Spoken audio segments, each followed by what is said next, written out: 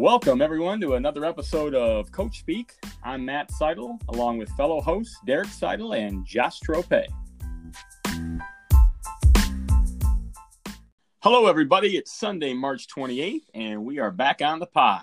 Let it be known, I guess, or whatever. We should probably start calling ourselves Coach Speak Tough, maybe, or something.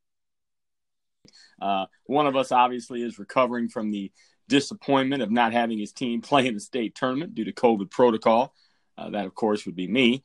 And the other two are dealing with tough losses in district championship games just one day ago. But we're here. No one called in sick, so to speak. So that's better than some teacher coaches probably around the state after their exit from the state tournament. So let me check in with you guys. Derek, how are you holding up after that game with Michigan Center yesterday?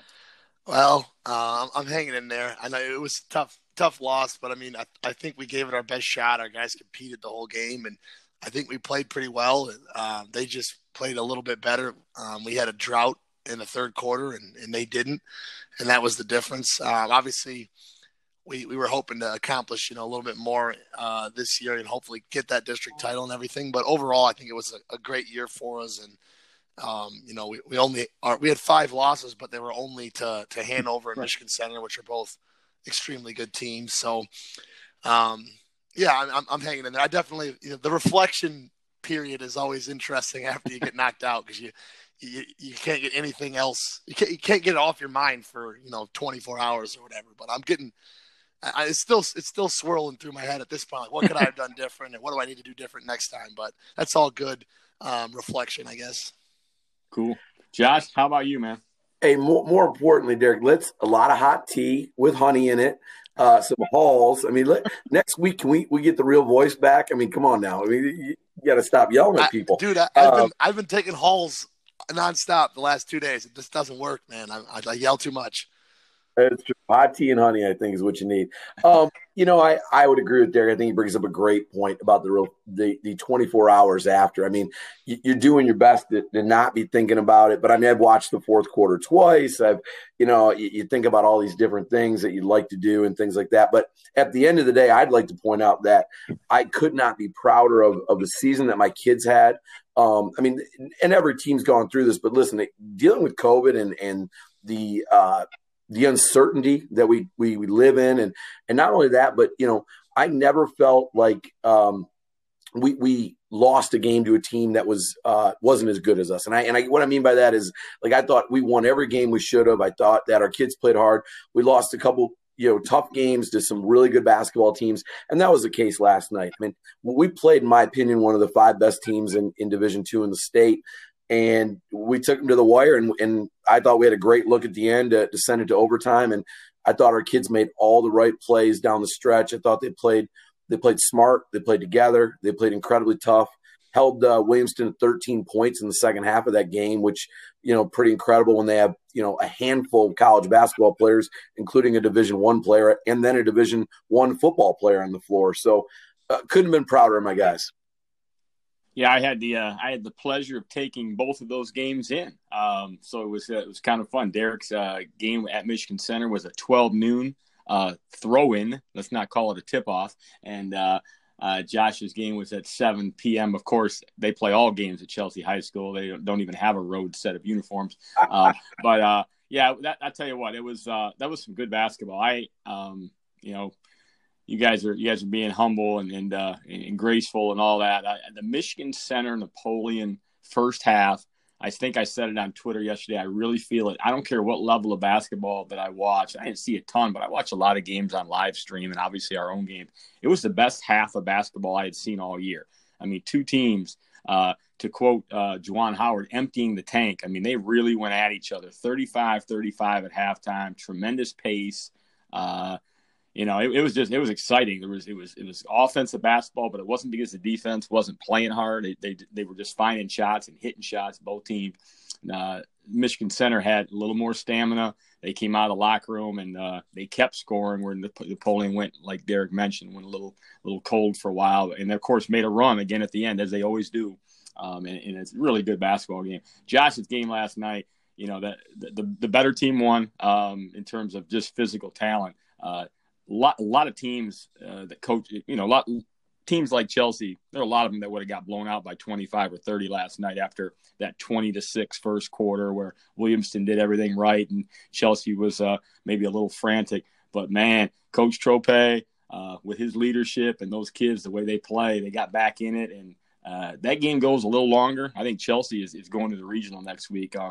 Williamston's lack of depth, I think, showed at the end of that game. And Chelsea had them on the ropes, so a couple of really good looks that could have tied the game. And I know Williamston was playing without one of their main guys, but they are really good. With that kid, they're a threat to probably win it all this year in Division II. And God only knows how good they would be if the one kid who left this summer and went to Texas stayed. They'd be maybe one of the best teams in the state, period. So Good basketball yesterday for sure. So. Hey, let's jump right into some boys basketball topics. We got a few to go over without question. I think let's just start with this one. Lincoln, all set to, technically the defending Division I state champion because we didn't have a tournament last year. They're getting ready to play Huron in the district championship game yesterday, and word comes that they are caught up in contact tracing from Pioneer, who they played on Tuesday. And they had to forfeit the game to Huron, if you want to call it a forfeit. And Huron, who was going to be playing with just 3 of its starters and a bunch of JV players because most of their team had been caught up in contact tracing from earlier. The 3 guys, Julian Lewis, Devin Womack, and Kingsley Perkins, were not caught up because I believe they had already had the virus. That's the rumor out there. I don't have any confirmation. Probably never going to get any confirmation.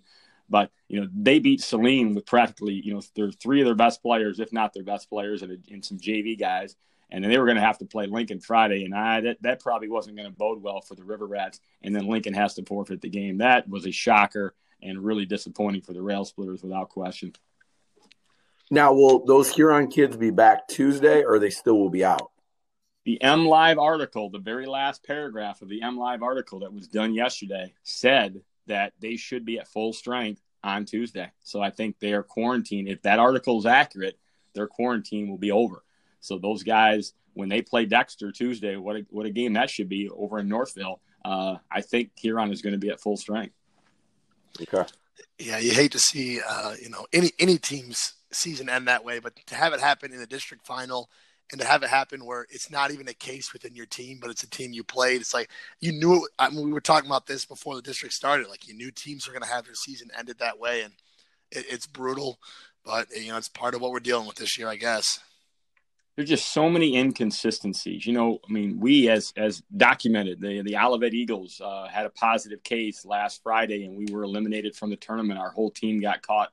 We had played 2 teams the previous week, Union City and Stockbridge. Neither of those teams had to bow out of the tournament. So their health department, school officials, or a combination of the two, after viewing video, felt that they could continue that there was not close contact.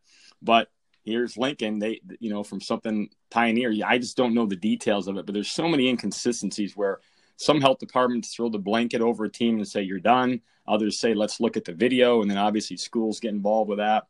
Even Saline was a little bit of a close contact, controversy.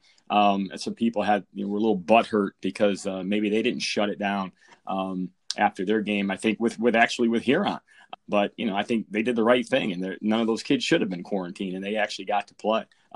Regardless, Huron, post that 46-34 win over Saline. That was Thursday to even get to that game. How about Lincoln too? Coming from 12 down in the third quarter against Belleville Thursday, and they come back and win that game 59-52. That's where I remember Josh mentioned he could see Jesse and the boys walking out with that trophy again. You mentioned that last week, even if Huron was at full strength. Yep. So it just got me thinking, man. It's hard to beat Lincoln this time of year, and it's too bad they didn't get to play. So. Wait, let's talk about the highlight of the Huron-Saline game, though. Can we? What was the highlight of that game? That had to be the pillow fight or near pillow fight between Coach Waleed Samaha and Coach Jacob Fosdick, the 2 coaches of the respective teams. It was obviously we learned about it on Twitter. I think it was Twitter, and someone mentioned that they had a little bit of a altercation. It was verbal, but I want some video of this. I want to just go over it and over it and just kind of deal with it. I love both these guys. They're outstanding coaches. They're friends. They're both very competitive. Apparently, Jake said something that Waleed took offense to, and Waleed, I think, called over, kind of did a Mark Turgeon, like something along the lines of, "Man, don't talk to me or don't talk about me." And then Jake, of course, kind of like Juwan, he's Juwan's from Chicago, Jake's from Saline, same kind of cities, right? Yeah. Hey, when you're from Saline, man, and someone charges at you, you charge back. I'm waiting for Jake to say something like that publicly, but I don't know how close they got to each other. Rumor has it that it may have fired up the Huron kids more than it did the Saline kids, because I think Huron kind of took over the game from that point. It was pretty early in the game, but yeah, that's just a classic. Jake tends to have. I got a feeling if the Olivet Eagles played the Saline Hornets, Jake and I probably would have some type of shot. They might be a little too far ahead of us or something. They definitely right now they have a personnel advantage. I'd probably say something to him, and he'd probably come running at my bench. That's just the way Jake is, and of course I got a little bit of that in me too. So I was going to say, Mike Lovelace better watch out. He's the only coach in the ever that Jake hasn't tried to fight yet. So he's probably next. I'm sure they'll kiss and make up, but it probably was a pretty interesting deal when that was going on for sure. So, hey, we mentioned Dexter. Their first district title. They beat Skyline last night, 56-37. Really wasn't a game. They took control of that game and just kind of just rolled. They held control of it for most of it. Obviously, Dexter, their path to that final game was a buzzer-beating three-pointer by Brennan Parachek, who's now back in the mix. That was Monday night against Brighton. Brighton had come from 16 down in the second half, and then Parachek hit a three-pointer to win it at the buzzer. And then they get a break. You got to look at it. You can't look at it any other way. They get a break when Pinckney had to forfeit due to COVID protocol in the semis. So Dexter went right to the championship game and knocked off Skyline, who had won 2 games to get there. But Derek, you actually watched that game live stream while I was taking in Josh's antics over there in Chelsea. What'd you think? Yeah, I mean, I'll be honest. I did have 3 games up. I was watching the Dexter game, the Chelsea game, and the Hanover game all at once. So I don't have all the details, but Dexter used some full court pressure to kind of stifle Skyline. And I mean, obviously by the score, only giving up 37 points, they clearly they use their defense to control the game. And I really think, the shot making for Dexter is so key. I mean, earlier in the year, they had some of those low scoring games where they just couldn't make a shot. But Aiden Dexter hit a couple threes, and Haroldson hit a few threes. I know he's a Skyline kid, isn't he? So I'm sure that had to be fun for him. And then obviously, Parachek and Bavinall did what they do, just controlling the game and finishing inside. Parachek had some really unbelievable finishes around the basket. And then, they just really, like you said, they controlled the game once they kind of just steadily got the lead up, and then, they held on. It never really was in question down the stretch. And I mean, that's just really cool for Dexter. I mean, I know obviously being a Dexter grad, I'm happy for him, and that's awesome. And, I remember the last team to do it, and my goodness, like it's crazy to think how long ago that was. And, we obviously had a few teams when I was there or right after I was there that we felt like, had a shot in the districts, but never were able to pull it off. And, at that level, it's just, even though they got the break with Pinckney, it's like, you'll take them however you can get them when, especially at the Class A or Division I level, beating the Ann Arbor school to do it. Like that's just awesome. And hopefully they can give Huron a game. I think it should be, an interesting matchup. I mean, with Huron being full strength, it's going to be tough for Dexter to pull off the upset, but I'm curious if they can at least keep it close and make it a game. Well, listen, I said it, in, I don't know, August. And again, you guys are the 2 biggest homers I've ever met in my life, by the way. But anyways, I said in August, Dexter was a very good basketball team. And I said they were the favorite to win our league this year. On paper, that they have everything you need. They got shooters. They got a feisty point guard who's a playmaker. They got a Division II basketball player in Colin Parachek. Now that Baby Gronk is back, and as well as Sam Stroh's having the year that who knew, and he's 6'9". I mean, they have all the pieces. It's an excellent basketball team. To Russian's credit, he's a really good defensive coach. He's got him playing really good defensively. I think a big turning point, we talked about this last week, was when Babineau Sr., the old man, started getting involved with the offense. They've started to score the basketball. But they've also just really started clicking. And, they got a great locker room, as far as leaders go and things like that. I would disagree with you. I think they're going to beat Huron. I don't think it's going to be a tough thing to overcome. I think they're better than Huron. I really do, especially them coming off of quarantine. That means they're not practicing. That means they're not in rhythm. They've been shorthanded. Dexter's one of the hottest teams in the state right now. I expect Dexter to win that game Tuesday. I mean, it won't be easy, but if that game was on DraftKings, my money would be on the Dexter Dreadnoughts. I'll tell you that. Troves, the rivalry never stops with you. You're always trying to take these subtle little. Oh, I'm going to put the pressure on Dexter by saying they should win. You're crazy. No, there's no pressure there. But don't listen, Homer boy. Okay, there's no pressure. There's no pressure. I think they're going to win. I think they're the better team. It's not pressure. They've done an incredible job on the season. I just complimented every one of their players. I just complimented their staff. Hey, at least they did something you could never do as a player. There, they won a district. So there you go. Oh man, now you get.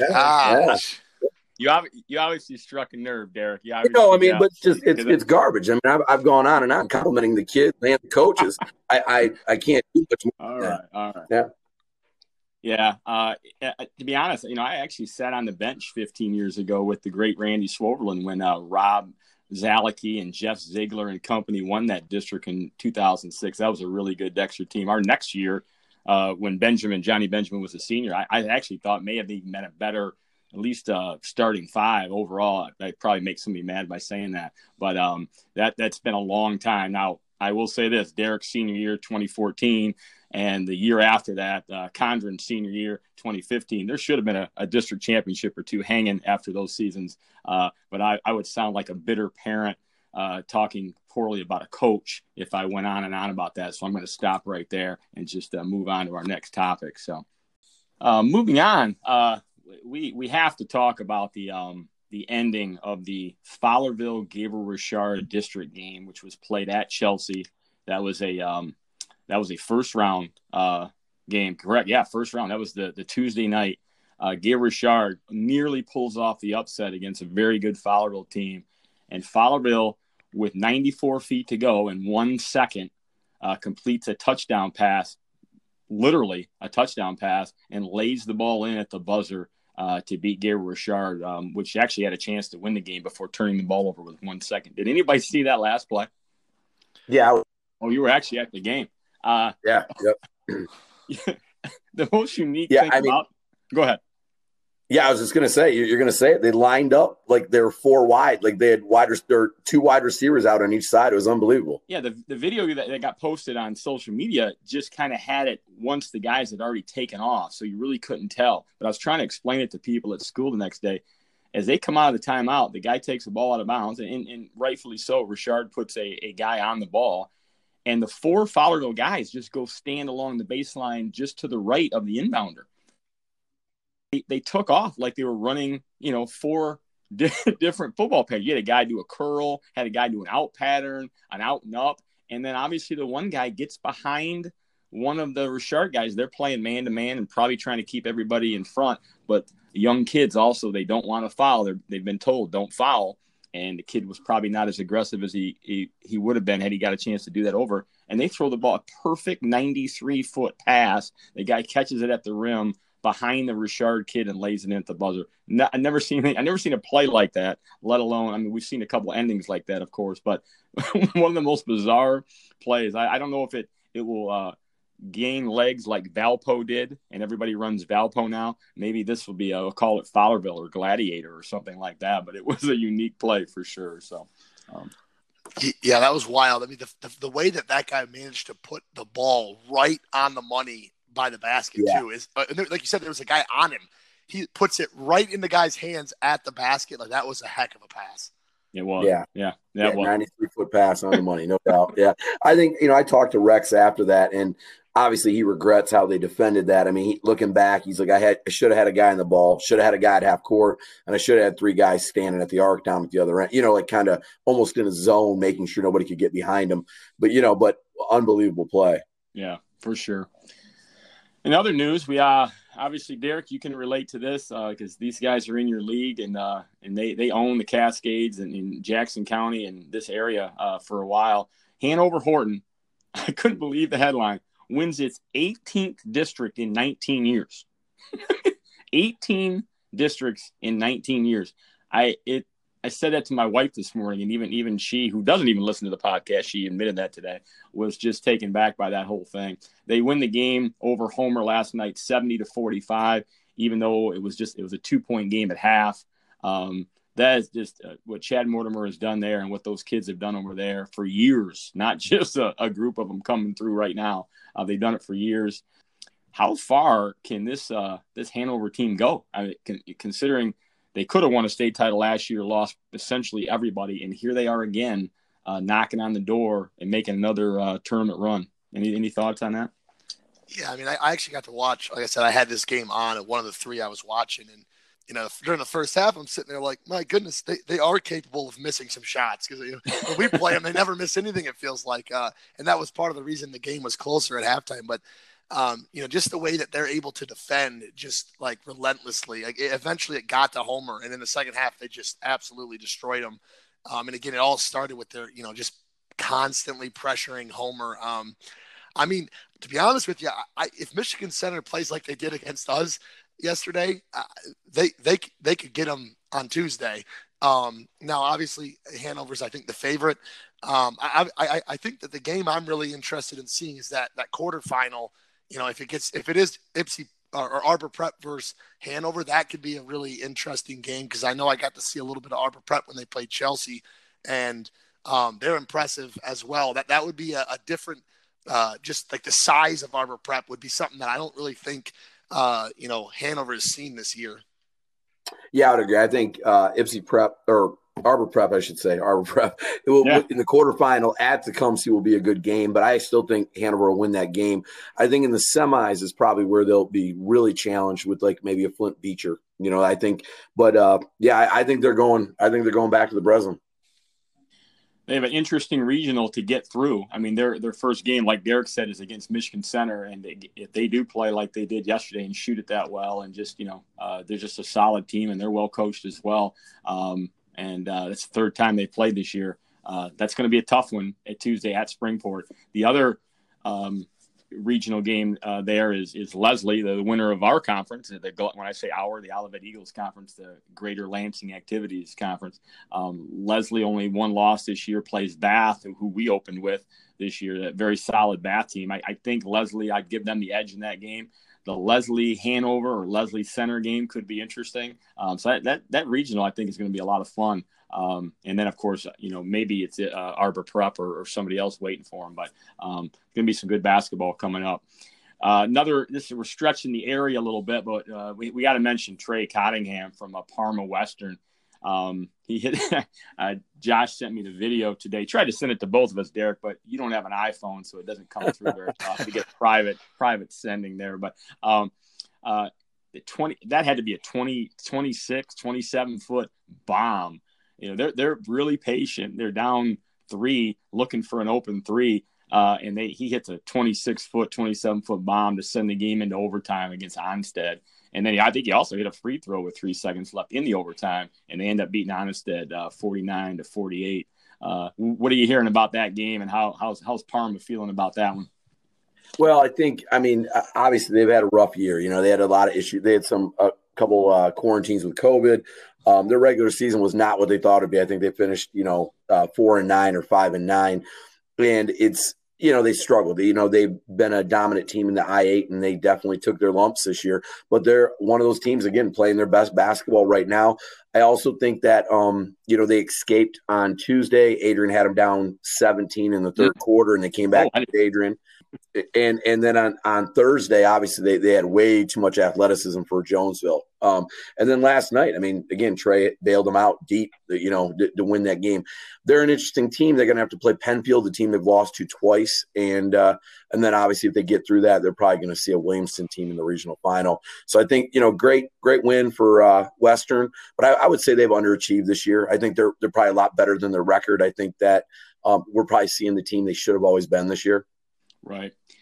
I could be wrong. I'm not sure they actually played them twice. I know they played them once and they lost by 12. Okay. When I say them, Penfield, I think the second one may have got postponed. But regardless, Penfield, they would be the Vegas favorite in that one, and they are loaded with talent and playing really well. They kind of went through the district a little easier, I think, than most realize. I think people they thought Penfield would probably win that district, but they rolled through it and beat Marshall easily in the championship game. So, hats off to Coach Rao Redding Murray too, and Arbor Prep. We've already referenced them but they beat Green Hills 63-51 to win a district, another local team that's moving on. They will play a 13-2 Riverview Gabriel Richard team in the regional semi. So there's no guarantee they're even going to get through their regional. So just some really good matchups coming, and as they should be when we get to the regional round. So moving on to girls basketball in the area, and we had just as much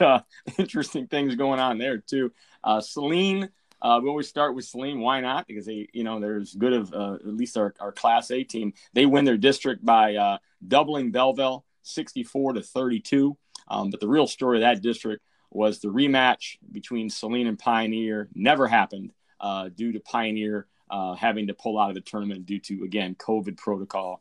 Pioneer finishes the year 13-2, and there are only 2 losses coming to Saline, including one, just a 4-point loss not too long ago. But Saline goes now. They play Brighton, who's 15-3. They play them Monday in Northville.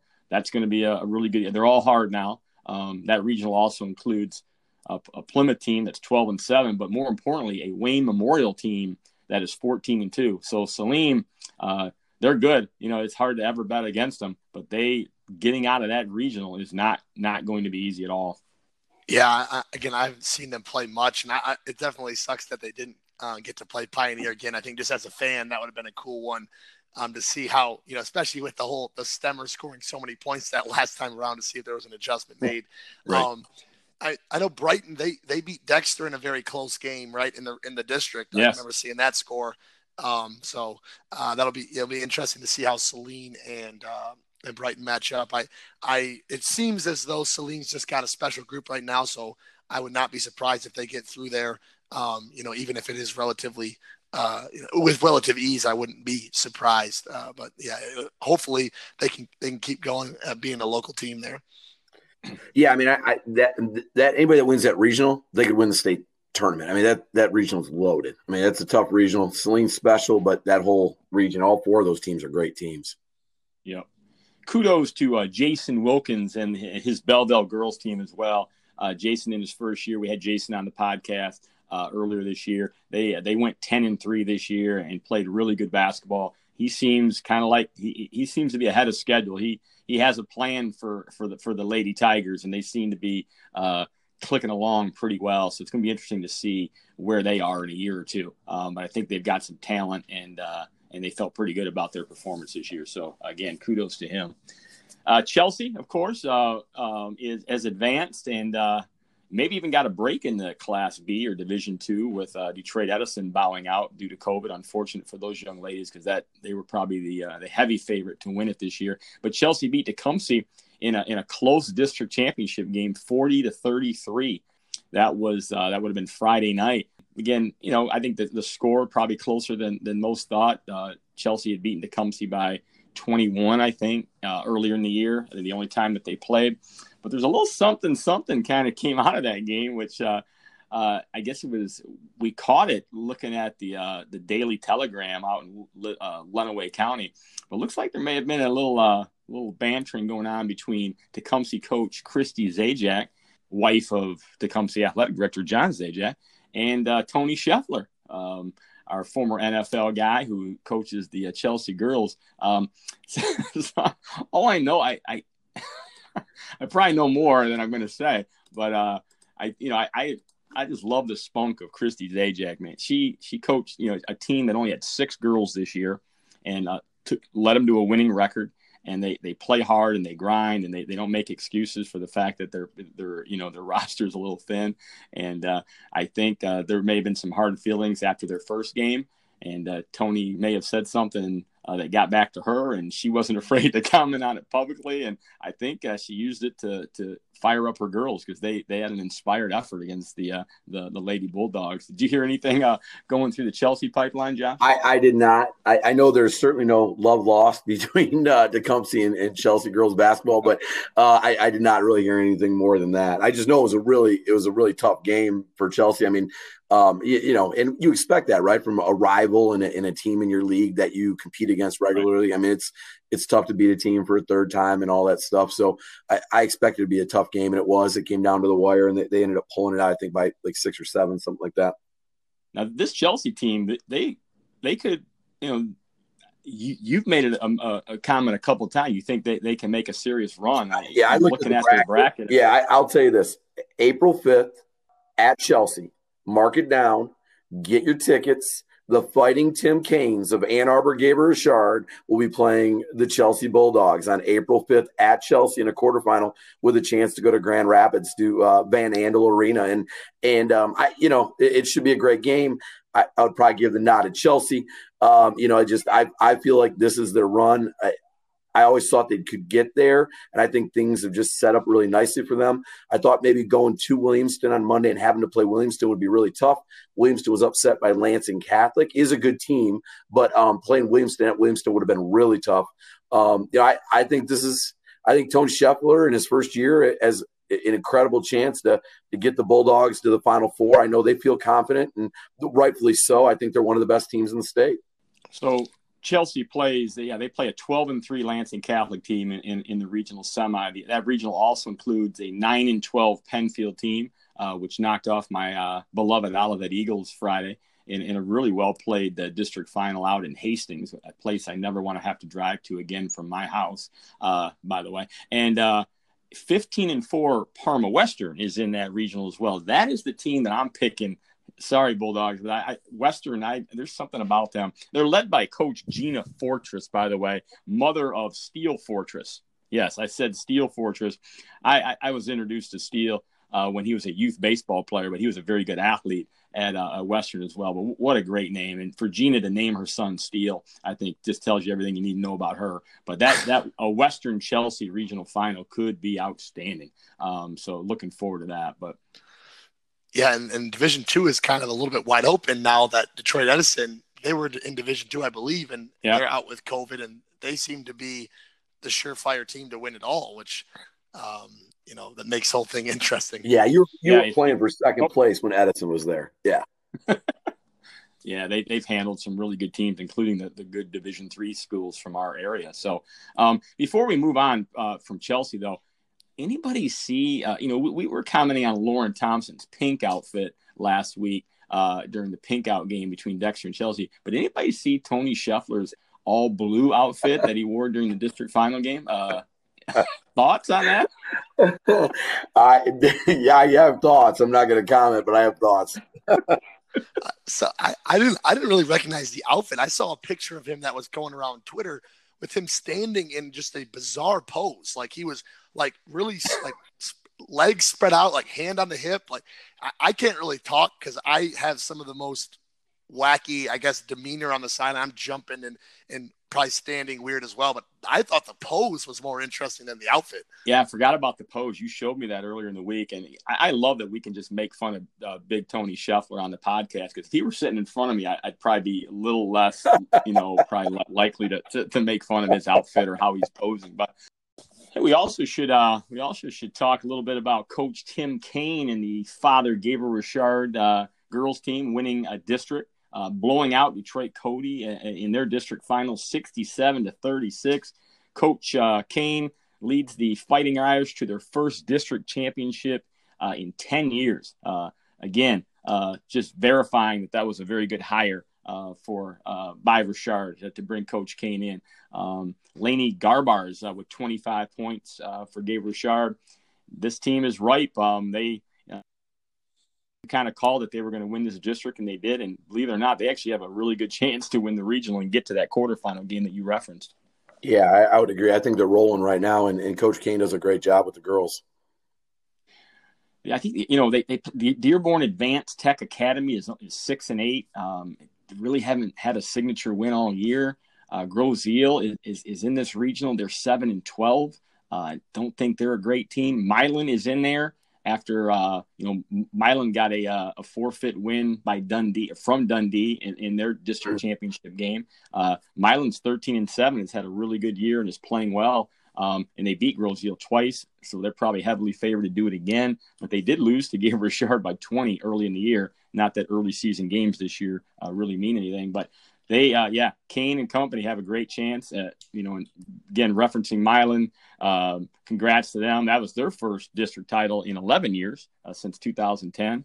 So congrats to Coach Huey and the Lady Big Reds. Another successful story this year.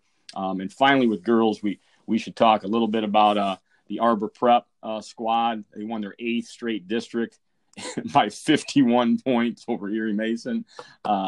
They just rolled through their district.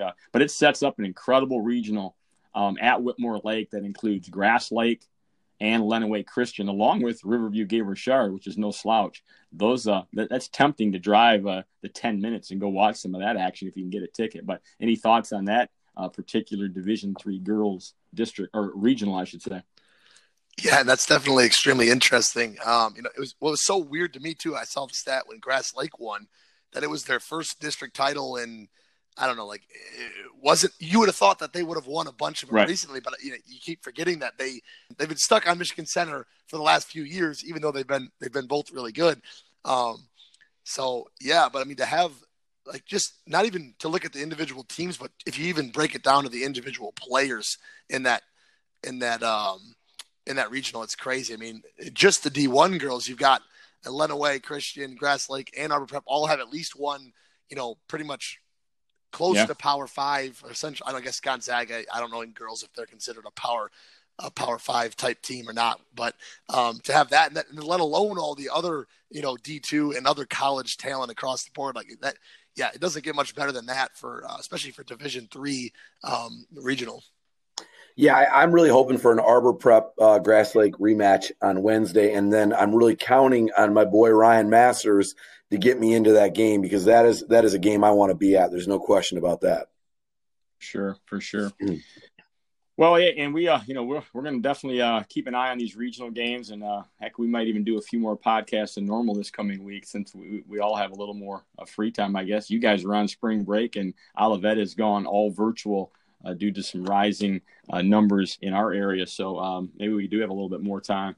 A couple other topics, though, before we take off today, I wanted to touch on. And one is just it's been coming up again in social media, and we've seen some schools that are pulling out of the regional tournament because the majority or all of their players have decided that they're going to go on spring break instead of continue to play basketball. When I saw these, I didn't even know what to think or say.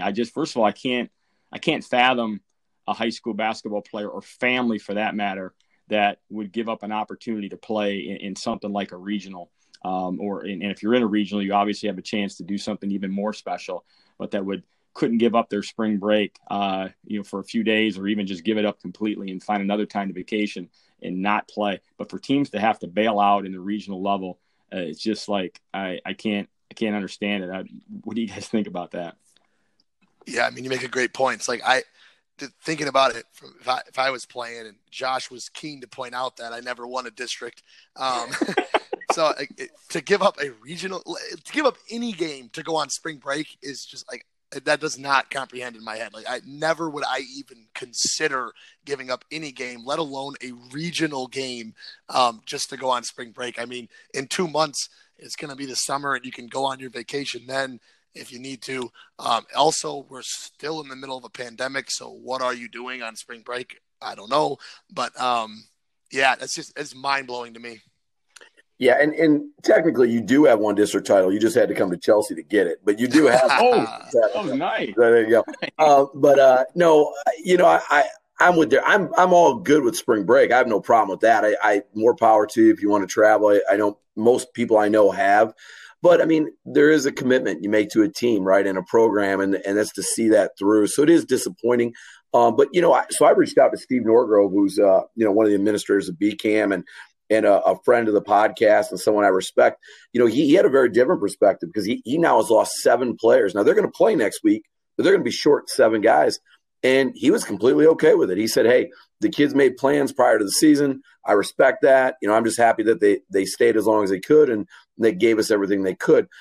He was not upset, wasn't disappointed in the kids, and he actually didn't even blame them. So I think everybody's looking at this a little bit differently, but I'm obviously with you guys. If you make a commitment to the team and the program, you got to kind of see it through. I mean, and it's a little disappointing that it sounds like the Northwest girls team basically made a decision not to play as a group. I mean, yeah. Yeah. I mean, with all due respect to Steve, a good coach and definitely brings a lot to our basketball community. I'm just cut differently than him if that's really his true feelings, or maybe it's just the way he wants to be publicly known right now, in terms of for his kids and parents. But again, I just as a parent, if one of my kids, if we had a trip planned and they, during this year where everything got pushed back and they won their district, we would just be moving our flight. It's just, I don't get it. Plus, again, not just for yourself because you work so hard to get to that point, but you're just letting your teammates down by doing that. It's just, to me, it's selfish. The Northwest thing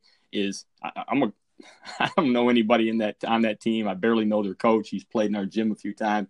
I just think it was a selfish act on their part. If that's true, what was on social media, that they have forfeited the regional game because the majority of their team is leaving for spring break, they should never have entered the tournament in the first place. They should have opted out of the tournament and let someone else compete for that district so that team could go and try to live their dream and play in a regional. I just think it's total selfishness. And I haven't thought a ton about it, but that's just that's my first opinion looking at that, but just makes me shake my head. So anyway, one other thing I wanted to cover, and actually I kind of noticed it watching you guys, and I'm not sure because I've done it both ways. So I'm just kind of curious your thoughts.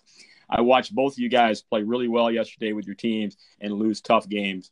But at the end of your game, Derek's team sat in their chairs and dejectedly and probably didn't want to be there sitting in their chairs, but they did. And they sat and they watched the trophy presentation of Michigan Center when they received their medals and their trophy, and they clapped and and then as soon as it was over, they walked into their locker room. And I saw Chelsea respectfully, as soon as the game ended, they kind of waved to their opponent, and then you guys kind of grabbed your stuff and went into your locker room. You did not stay out. Chelsea did not stay out for the Williamston medal and trophy presentation. So just this is something I think a philosophical deal. You see different programs do it different ways. Never really talked about it or thought a ton about it. But what was your thinking yesterday when you guys decided that's how you were going to handle it?